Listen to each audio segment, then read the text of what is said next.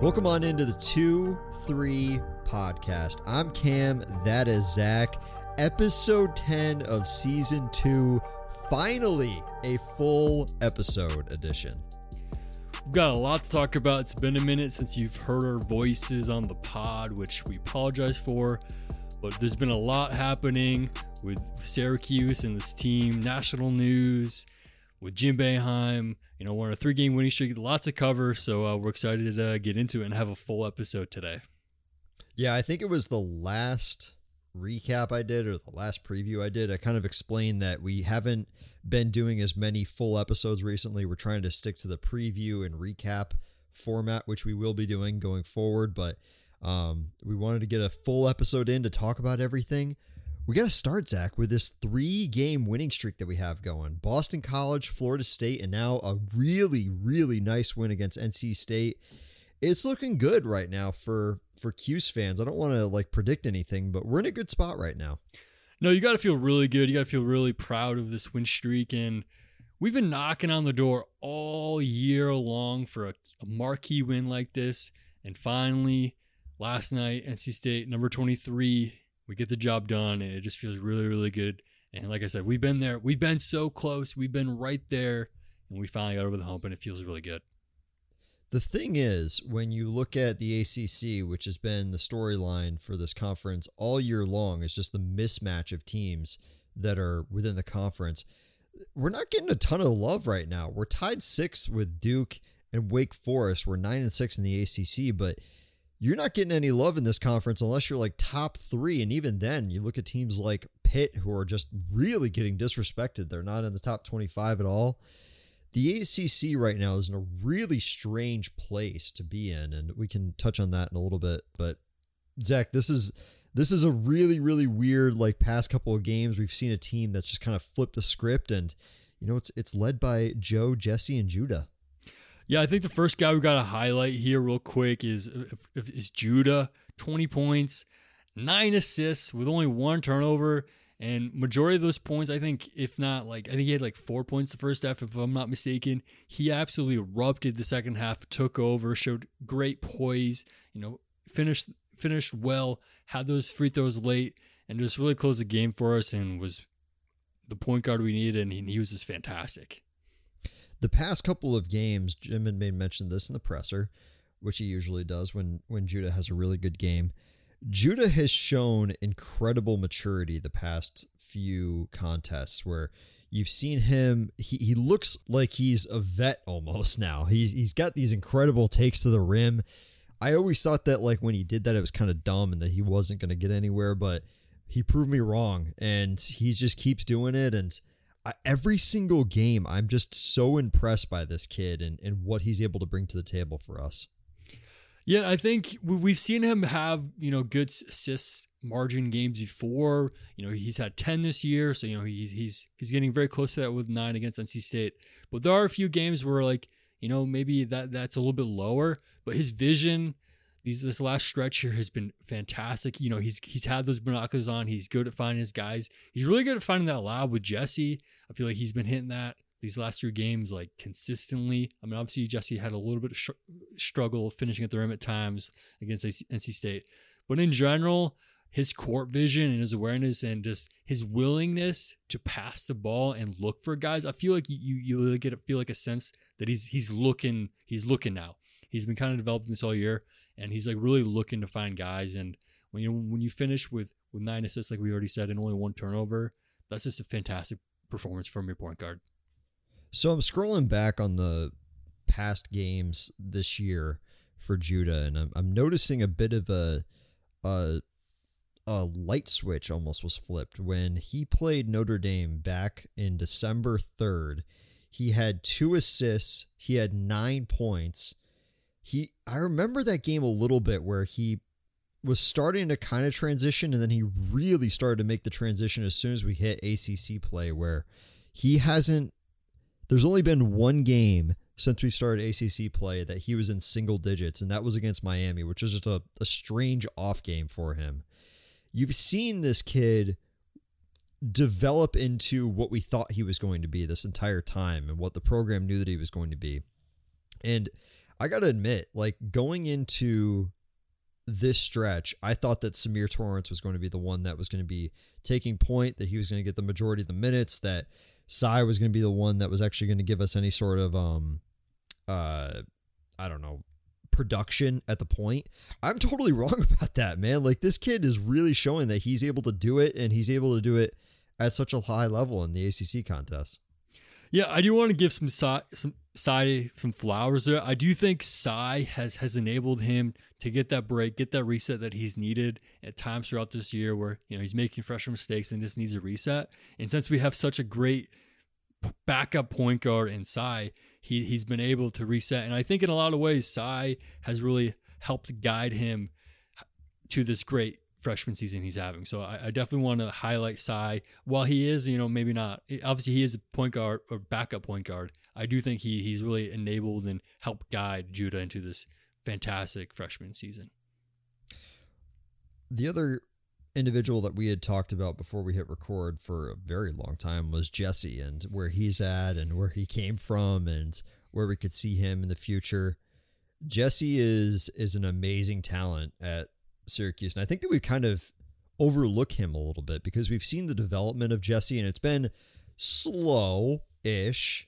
The first couple of years it definitely seemed like it was not really going anywhere, but then last year it was a complete 180.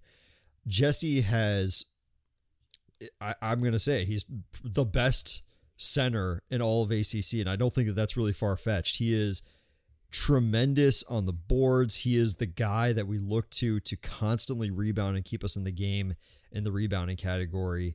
He had another good game against NC State, and he just shows time and time again that he is almost like reliable when it comes to the boards. Maybe it's not so much in the foul category or the points category, but he gets the job done, man.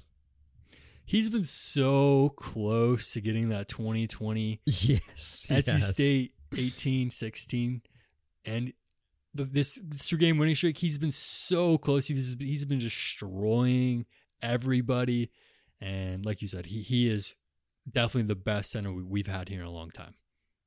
16 rebounds and 18 points is so close. Samir Torrance would go crazy if that actually happened. I think it will happen, but do you think it's going to happen during like these last couple games that we have? I mean, the direction he's having, like he's only a few away. I mean, like, and he was missing layups out there. I don't know what was going on, but he was missing some. I mean, he still finished with 18 points, and you know he started off, you know, like 1 through 7 from the field or something. It felt like anything, even a super easy finger roll was just not going in for him. But obviously, he was able to find a way to get it in the back of the rim and finished with 18 points. And credit to him, he's been playing great. We have a lot of really good shooters on this team. We got JG3, we got Chris Bell. Not many people think about Jesse Edwards being the best shooter that we have on the floor. Zach, he's shooting 1,000%, or 100%, I guess. He's 1 for 1, Zach. He's the best shooter that we have right now. That shot was beautiful. I got up from my seat. Obviously, I'm just watching from home, but I got up from my seat and I was so hyped, screaming, yelling.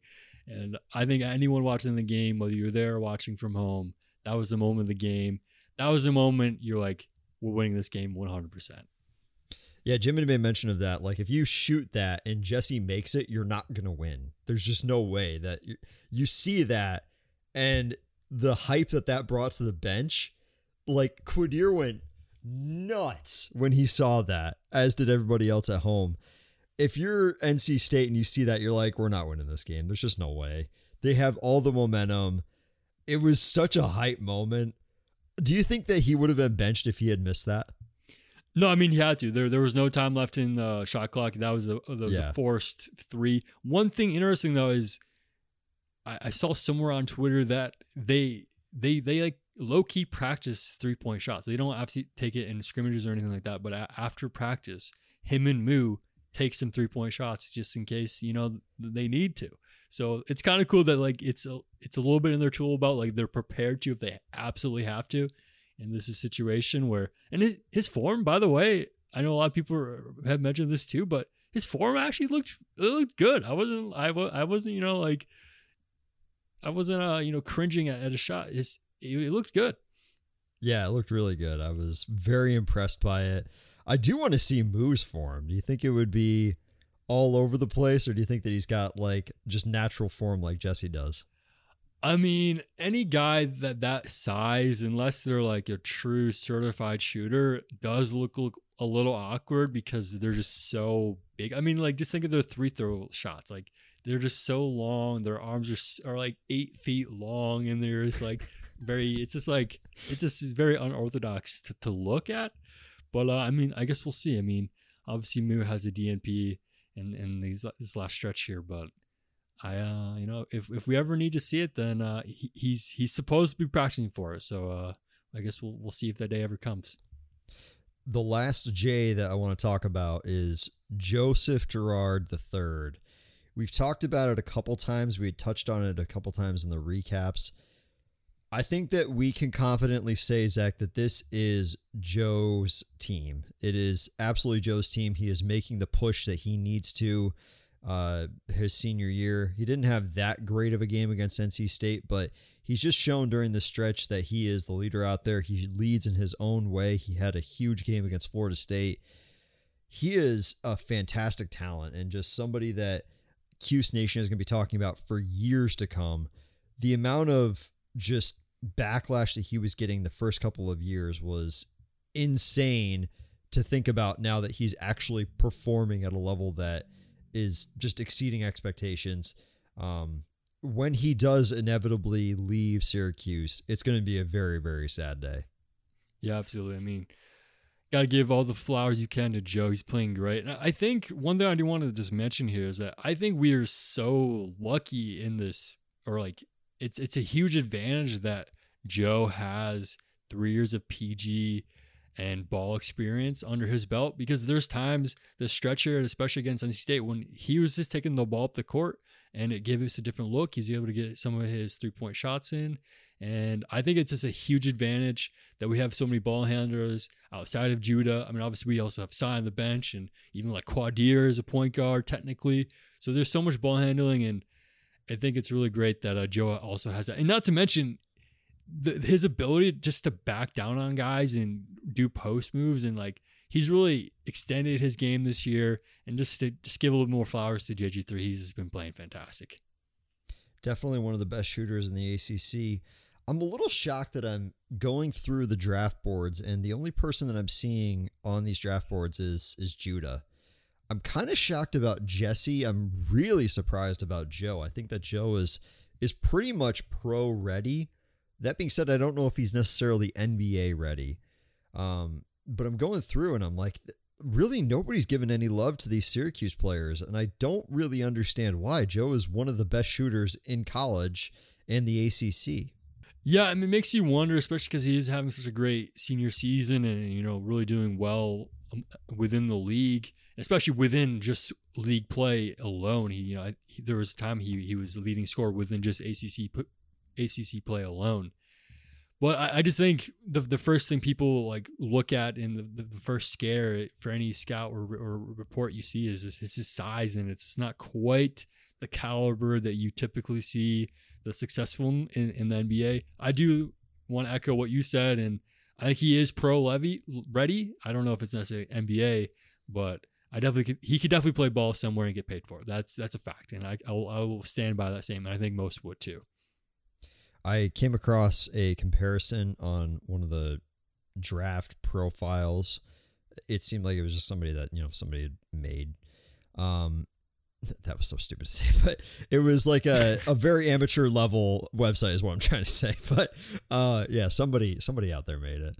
One of the comparisons that they drew was him to Jimmer Fredette, and you had said, and I thought about it afterwards, it's such a stupid comparison because they're from the same town. They're both shooters. Like, obviously, he's going to be compared to Jimmer Fredette, but it does make a little bit of sense. Him and Jimmer Fredette have sort of the same play style, but you made a really good point that Jimmer definitely balled out when he was in college. Yeah, I don't have his stat lines here, but I do know like his longevity and just also what he did in like the tournament. I mean, obviously Joe has had some really good highlights in the tournament as well, but just overall what he did and brought his team Jim Miller like was a fantastic college player and is like remembered as like one of the top college players and one of the top shooters in college, like in not maybe not history, but he's definitely a top shooter in college basketball, and he'll be remembered that for quite some time. The last duo that I want to touch on from this NC State game is Chris Bell and Malik Brown. Malik has definitely solidified his role in the starting lineup, but first with Chris, 11 points in this. He played all but 6 minutes in this contest. A pretty solid game from Chris Bell. I think that he's starting to kind of realize what his role is on the team, and I think that's really important when you're a freshman, when you were struggling like he was, just to know where you are, where you belong on the team, what they need from you, I think is very important. I think that's what Jim had been trying to point out to him all along. I love his pump fake from the 3 and then like a dribble or two and just that pull up jumper. He's been super consistent with that. And when, this recent stretch here, last few games, he has struggled from 3, only 1 for 6 against NC State. But, he has more tools in his bag and he showed that. And he does finish with 11 points. So I don't know, that look is so clean, and it seems like he's got to be at least 80% from that look when that little pump fake dribble or two jumper is so clean, and it seems like one of his second go-tos. And I'm glad he's going to it. I'm glad he's coming within the 3-point line and showing off more of his game. Malik has been balling out. He definitely deserves the starting role. I thought it was interesting that he kind of went on a little bit of a skid of recent memory. He wasn't playing too great, wasn't getting too many minutes. Benny was starting to get a little bit more minutes than he was, but Malik is such a consistent threat when it comes to rebounding. When his point totals are going down, his rebounding is not going down at all. It's still staying around 7, 5, and 6. And that's all we needed from a forward, was just somebody to be able to complement Jesse. And he's doing a great job of that. He's just consistency. He is Mr. Fundamentals, like you always say he is. And he just keeps doing his thing out there. There's nothing more that you could say about that. Yeah, he's just super solid. Like, nothing about his game is super flashy or crazy, but he gets his spot, and like because of his knack for the ball and the knack to get into the right spot at the right time, guys are able to set him up so easily. So many of his points come from nice lobs or good passes or dishes from Jesse, or lobs from Judah. So a lot of his points come from just being at the right place at the right time. And in a lot of ways, like because of where he is and guys looking for him, his offense is kind of easy. He's not trying to shoot 3-point shots. He's not trying to do anything crazy. Like he does have every once in a while he'll do like a reverse layup or something, or a dribble or two. But most of his points are come from great passes and just good offense from players finding him and feeding him. So I think I think Benny should take a note from that. Benny's out here shooting threes, and Benny is working so much harder for his points. And I think he's got to maybe reconsider what Malik's able to do just by being at the right spot at the right time. Not to mention beyond all the things Malik does as well, just all the little things, what he's able to bring on defense. But I don't know, something about just being at the right spot at the right time is doing a lot for Malik Brown. This is a bit of a big question, and sort of leads into the next thing that we really wanted to talk about, which is Benny. Do you think that Benny needs to change his play style and just sort of settle down a little bit? Or do you think that he should just kind of keep doing what he's doing, but just sort of, I don't know, find different looks or something? Like, he's got to change something. And I'm wondering what that something is. Honestly, I think he's got to be more simple. Obviously, he's had some success and had some solid games where, he's made 2 or 3 threes. He's finished with, 15 points or whatever, double digit points. So he's had some success when he has shot the 3, but I just think he's not consistent enough to be, to have the green light. And anytime he shoots a 3 and it doesn't go in, I think Jim is on the sideline kind of ticked off. And it's just, sometimes it's within the flow of the offense, okay, we'll take that shot. But I just think, honestly, if he simplifies his game, and like I was just mentioning, if he takes a page from Malik's book and kind of just focuses on being in the right spot and just simplifying the game, because like I've already said, Malik's game is in a lot of ways, and I don't want to take anything away from him because he is a fantastic, great player, but in a lot of ways, it's pretty simple. Like, obviously, you need to be in the right spot, but beyond that, like, he's not like, doing crazy moves or dribbling on guys. He's just, playing good basketball and being in the right spot at the right time and getting set up by his teammates. And if Benny is able to do more of that, then I think he could find more success. Well, Benny kind of showed that a little bit against Florida State, where he got quite a few minutes. He got nearly 20 minutes, and he didn't really like light up the score sheet or anything. He had 3 rebounds, he had 2 points, but he was still at the right place in the right time. Malik wasn't necessarily having the best game in the world, so it was a bit of a chance for him to come out and get some minutes on the floor, but he really wasn't doing anything too flashy. He was just at the right place at the right time. I think Jim may have touched on it a little bit, sort of saying the same thing, but that's really all he needs to do. He had 2 steals as well. Just being able to do the little things when you're struggling that badly, when you need to basically do a full reset and just get back into the flow of things, get back into, seeing the ball go through the net, or at least just touching the basketball, is huge for a player's confidence when they're going through something like that. So if Benny's able to just kind of simplify things, I think that he would, like you said, he'd be in a much better spot than he is right now. Because interestingly enough, like if Benny was able to kind of reach the full potential that we've seen flashes of in his 2 years, he, I think, would be the better player out of him and Malik Brown. Obviously, the thing that Benny struggles with is consistency, and it's really up and down for him. And there's games where he's just kind of lost out there, and then there's games where you're like, he's doing NBA moves and showing huge signs of athleticism with blocks and just crazy plays, and just you're like, whoa, like who is this guy?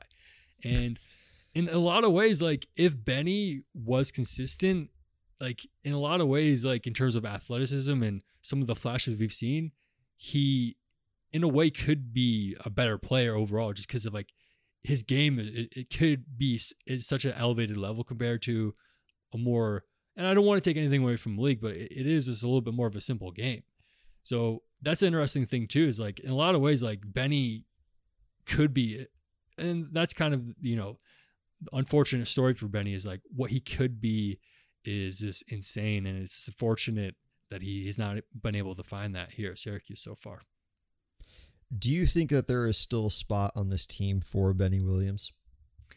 I mean, regardless of him starting or not, he still gets an opportunity every game. Obviously, this most recent game only logging 3 minutes. It's quite low. I'm sure he's not happy about that. And I don't want him to be content coming off the bench, but I think he does need to, because he's going to get opportunity.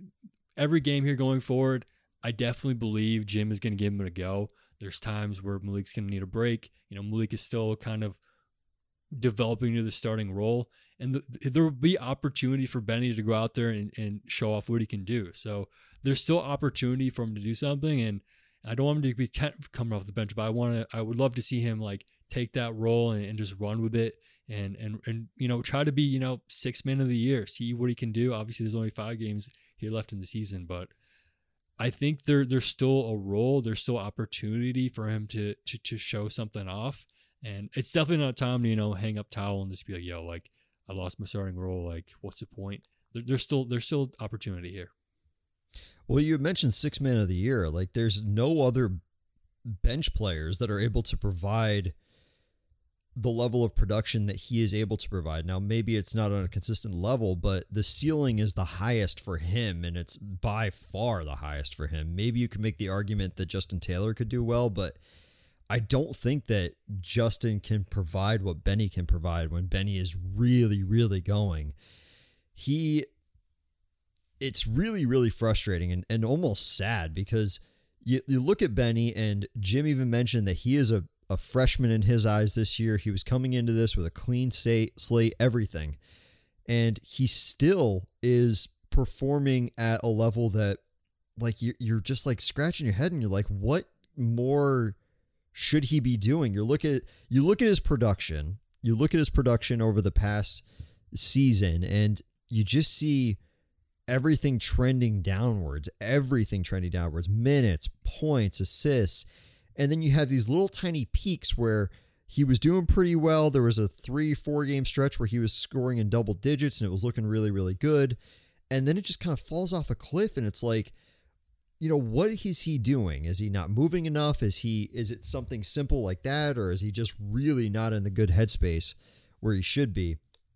It's really, really sad. But like you said, there's a really good opportunity to be able to be 6th man of the year. There is still plenty of opportunity for him, plenty of chances for him on this team. But you got to admit, like with this fan base and everything, the question is going to become, is Benny going to stick around next year? And at this point, Zach, I don't really have an answer for that. I don't know if he will be or not. Yeah, that discussion is definitely worrisome. Especially, he missed that Virginia game a few games ago. Took a personal day, and obviously, you can't blame him. I'm sure he's going through an insane amount of pressure and I can't imagine the mental journey he's going on outside of just, the physical journey of playing college basketball. So, he's definitely gone through it, and it seems like, ties are looking like maybe he might look for opportunity elsewhere. And in a lot of ways, you can't blame him. I mean, regardless of what he decides to do, I think he's a great player and I wish him the best. And I think no matter what, whatever it is, if it transfers, if he stays, it's going to be part of his story. And I hope, and I believe that it could be a positive part of his story, whether it's, he transfers and is able to blossom into something in a year or two, or if he stays and he's able to blossom into the star we all knew, is able to get his starting job back. And I guess we'll see, though. It's a very touchy subject. I don't know what the answer is. I don't know if the coaching staff necessarily knows what that answer is. I hope he's getting support that he needs and is looking for. But at the end of the day, just, want to send him love and hope that he's able to kind of figure things out. We had kind of mentioned this a little bit earlier, but the state of the ACC is just in complete shambles right now. Complete shambles. You've got Pitt, who is being utterly disrespected, should be a top 25 team. I have absolutely no idea why they aren't. You've got teams that are not performing up to the caliber that we thought that they were going to, like a Duke or UNC. They're sort of rebuilding. They're sort of rebuilding their programs and everything, but still, these are very, very high-end teams, and they're on the bubble. Clemson is on the bubble. Clemson just beat Florida State by 40 tonight, Zach. The ACC is just absolutely everywhere, and even though it's everywhere, and even though nothing is really consistent in it, I still feel like they're being disrespected on a national level. 100%. Obviously, we're biased because we're within the ACC, and we want the league to be respected. But I think, the script of last year is getting repeated this year, and everyone said, ACC's down. And it just feels like the rhetoric is, if Duke or UNC is down, or in this year we kind of have two blue bloods being down in Duke and UNC. If those two programs aren't the teams that we've seen in recent history, then it's like, okay, the ACC sucks and who cares about them? It's kind of what feels like national attention kind of vibe that we get, which is really unfortunate because we have some really good programs. Like you said, Pittsburgh deserves way more respect. We have Virginia, which obviously because of their style of play, I feel like they kind of get slept on too because it's a little slower and a little more defense oriented, obviously. But it's just a bummer that we're not getting the respect we deserve. I mean, I guess we'll have to prove everyone wrong again in the tourney and, have 4 teams in the Elite 8 and 2 teams in the Final 4. I don't know. The proof is in the pudding of last year, and it just seems crazy that people are looking past the ACC. I think we have really talented teams, and I think we'll have a good opportunity and a good showcase to this postseason. So you're a little bit more in tune with the projections than I am. How many teams are being projected into the tourney this year? I think they're still saying 6 or 7, but obviously, that 6 or 7 has been changing all year. I mean, right now, Cuse is tied for 6th in the league with Duke and Wake Forest. And like you were just mentioning, Clemson somehow found themselves on the bubble after leading the conference, being the team to beat for so long this year, being ranked just a few weeks ago, somehow have fallen to the bubble territory, which just seems like insane to me. And I don't know, it seems wild, and it seems like while we are in the middle of the pack because of where things are and previous rosters and just overall resume, it just seems like it's kind of a crapshoot at this point. And given the national disrespect this league is getting, it's really hard to say what will come Selection Sunday. So you say top 6 teams. So that means that Virginia, Pitt, Miami, Clemson, NC State, and for more than likely Duke would get in. So you could argue that if we're able to beat Duke and we're able to beat Wake Forest and we're able to get 6th in our conference, we could theoretically get a look for possibly a selection. The problem is that you look at our season, we have one good win now. We have the NC State win. We don't really have any bad losses in the ACC. You've got Virginia Tech, which was definitely not a good loss. I wouldn't necessarily say it's a bad loss, but it is definitely not a good loss. I would say that, it's a tough case to make for Cuse to be considered now, but I still feel like we're getting a little bit of disrespect for maybe our not great out of conference schedule, but still, I think that we should be getting a lot more looks than we are or are not. I think general perception for hopeful fans right now is that we're like on the bubble of the bubble. So given that we were like a game ago, or 3 games ago, we were like not even the NIT, to be on the bubble of the bubble, or to maybe be on the bubble of the bubble, I think you'll take that, especially with some good opportunities of Duke. And obviously, I mean, Pittsburgh is our only quad 1 opportunity left on our 5-game stretch here to finish out the season. But we definitely have good opportunity coming up here. And like I said, to be on the bubble of the bubble, which is a very odd phrase to say, I'll take it. It's just such a funny thing to say, the bubble of the bubble. I'm looking at our out-of-conference losses that we had suffered earlier this year. Colgate is very, very good. They are 20-8, and they're first in the Patriot League. Granted, the Patriot League is basically a nothing league. And Bryant, who I hate saying because I hate their team, is 16-10. They're not bad. They're 4th in their league, too. So we don't have too many bad losses, even outside of the conference. Just the Virginia Tech loss, you'd probably argue, is our worst loss, and that's not even too bad. So, like we've been saying, there's a lot of really, really good opportunities coming up, but the thing is that we're going to have to win like 4 of the next 5. We're going to have to win against Pitt. We're going to have to win against Duke.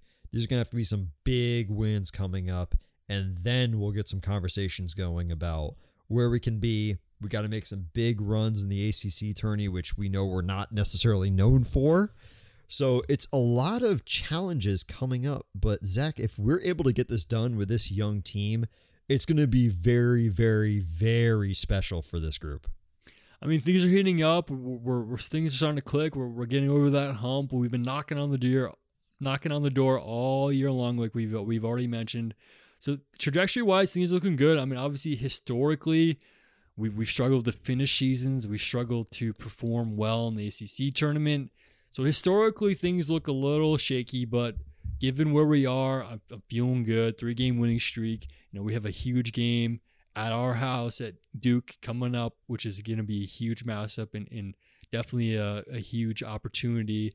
And I want to touch on too that we have Duke, Clemson, Pitt, but then we have some trap games potentially in Georgia Tech and Wake Forest, which obviously there's a pretty solid program, especially Wake Forest, but you can't lose those. You can't go on to have these huge wins and then to throw it all away in potential trap games. So we have a tough stretch through and through here. These 5 games, each and every single one of them matter, and I'm excited for this Duke one now coming up. Well, I mean, not only can we not lose them because they're trap games, we also can't lose the Wake Forest game because it's the 20th anniversary of the 2003 team, and it's senior day. Like, you can't lose on senior day. That is illegal. You can't do that. So I'm excited for what's to come. It feels like it's we've got a decent amount of time until we hit that Wake Forest game, but we really don't. It's basically 2 weeks until we hit that Wake Forest game. We're going to be learning a lot about this team coming up over the next 2 weeks. I wanted to recap Zach, we missed a lot of time. We've missed a lot of national news for our program that we haven't had the time to really go over. And I just wanted to give us an opportunity to, sort of have our takes. I wanted to hear your take on everything that Jim had mentioned in his little interview, saying that Miami teams like Miami have bought their way to success with their NIL deals and everything. I wanted to get your take on all of that going on. Obviously, the noise has basically died down at this point, but we never got the chance to speak about, how we feel about Jim's opinions and basically the NIL overall.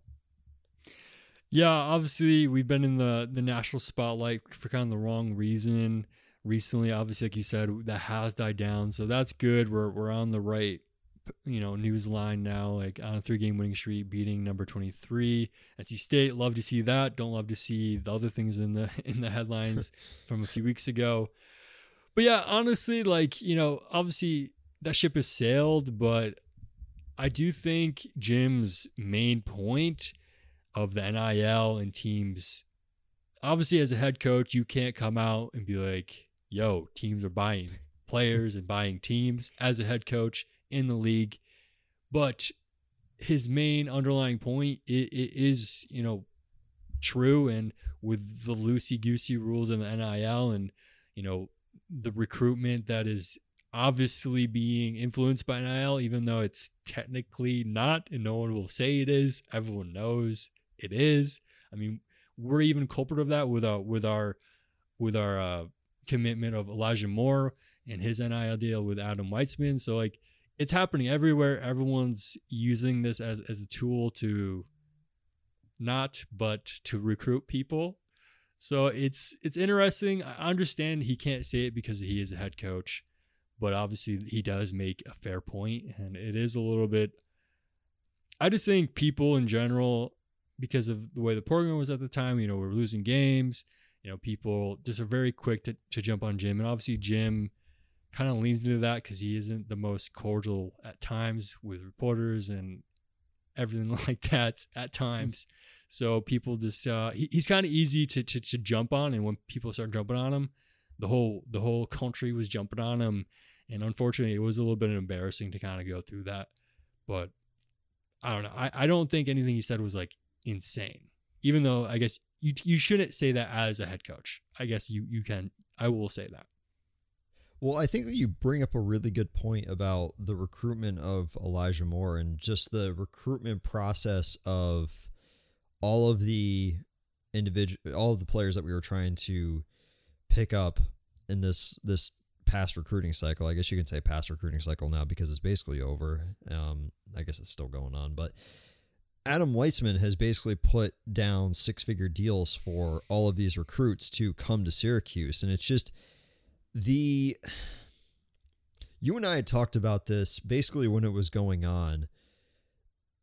I think that we're both in agreement that it's kind of weird to be going through this, giving a 6-figure deal to a 17, 18-year-old to say, hey, come play at this university that I have no affiliation with. It's really cool that he does it from a fan's point of view, but if you break it down, it's kind of weird. And the guy seems like a really cool guy. We don't know anything about him, but he seems like he's really nice, and he does a lot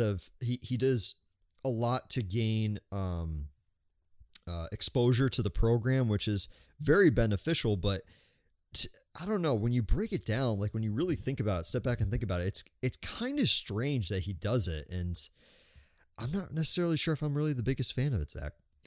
Yeah, honestly, my honest reaction is very similar to yours. Obviously, the part of me that wants to compete with the big dogs who are doing these NIL deals and getting these 5-star recruits and these in a lot of ways game changing recruits. The 5 stars and the top recruiting classes that all these blue buds get.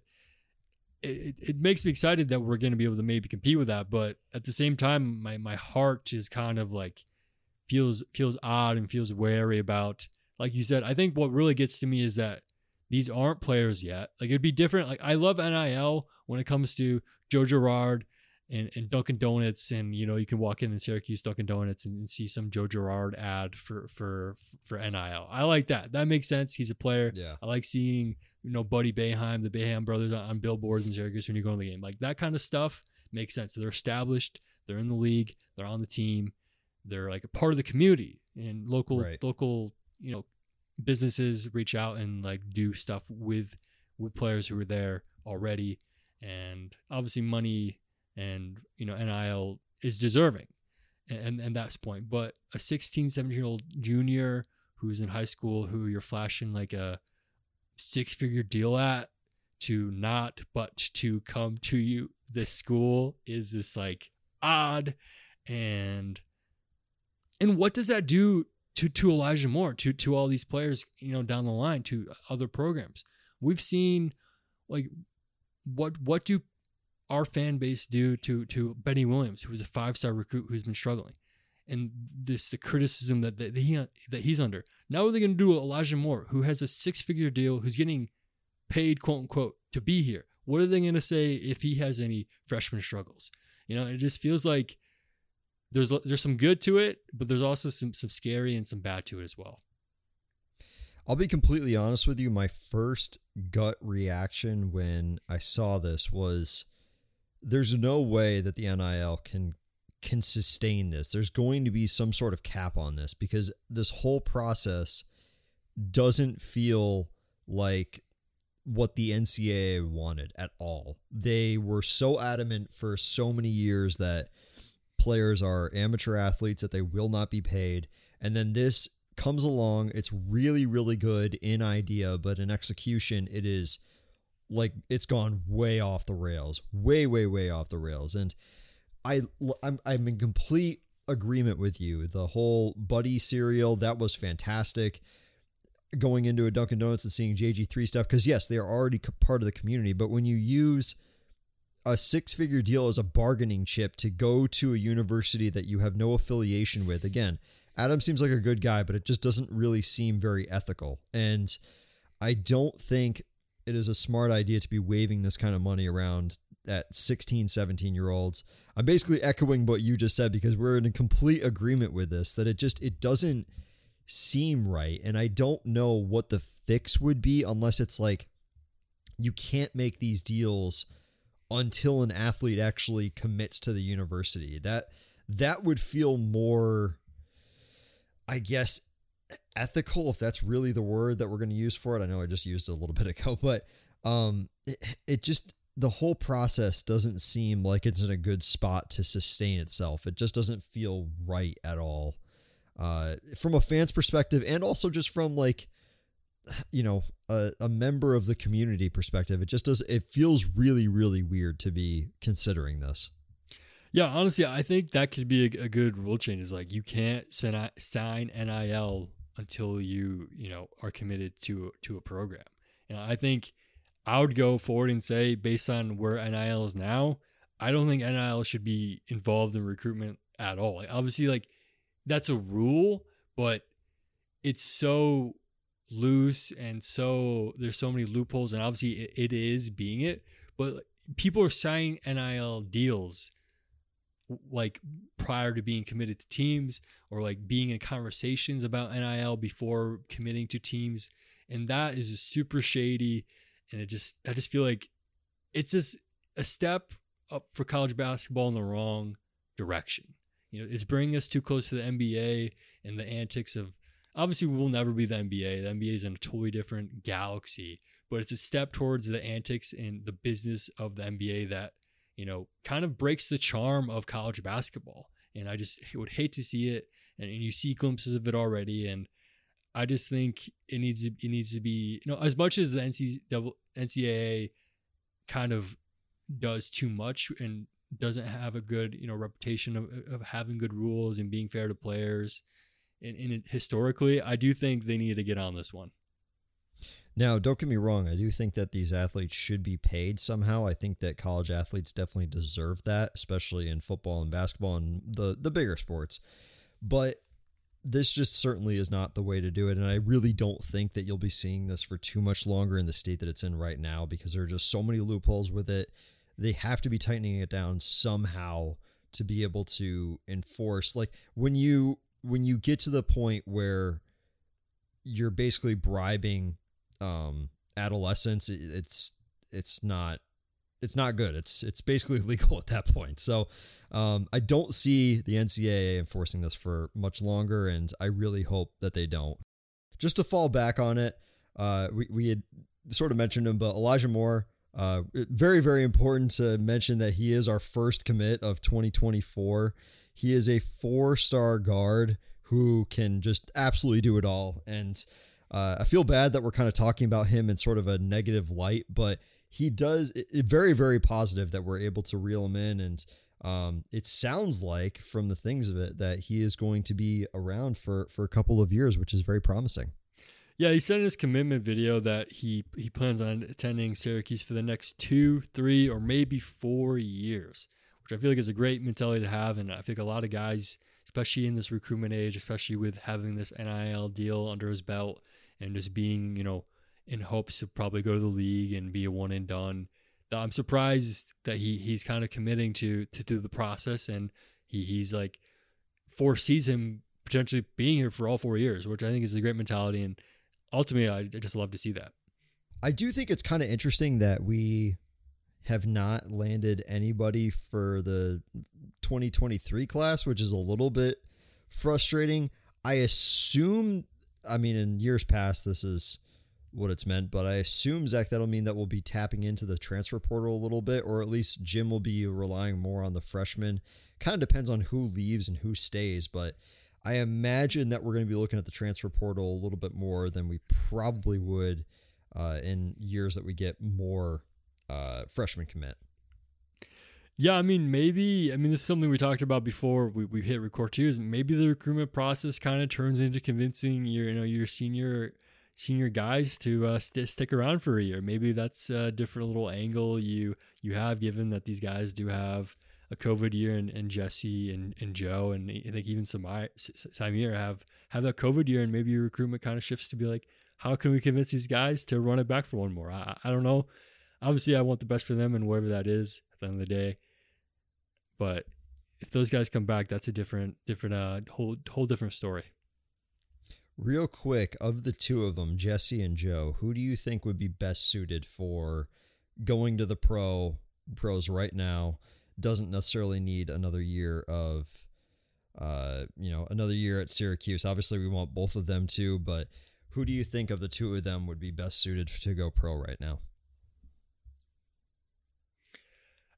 I think they're both pretty close in their own respect, but if I had to choose one, I think I have to go with Jesse. I think, especially in this recent stretch, he's been playing fantastic. And I think, I do think he has some development, especially when it comes to physicality. And I think we even saw that against NC State.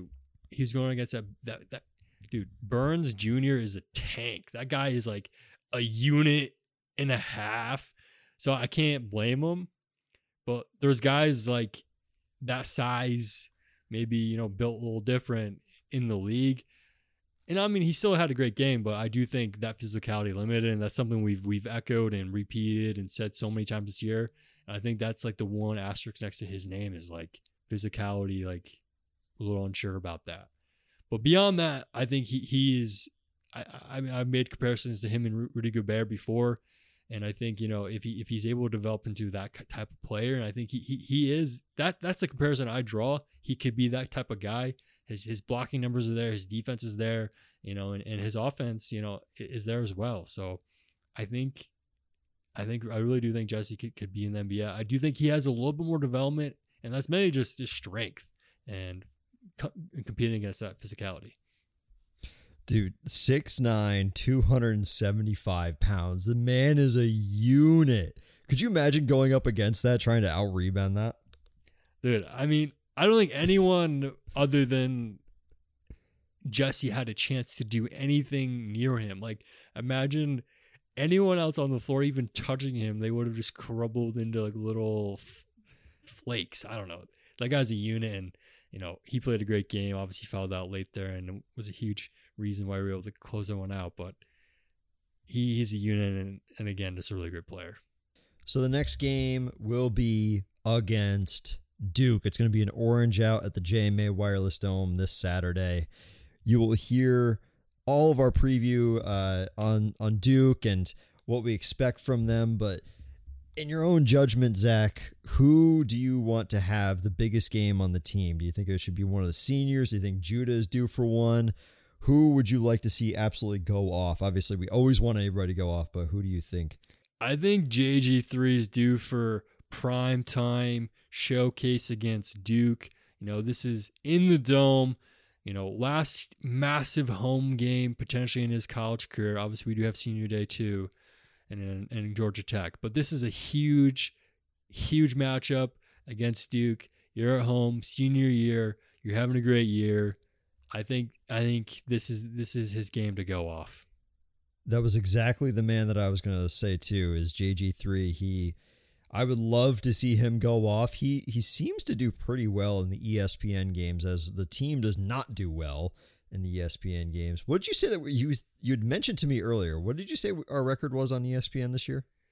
I'm forgetting now, but it's like 0-3 or 0-4. We don't have too many primetime ESPN, not ESPN2 or ESPNU, just straight up ESPN.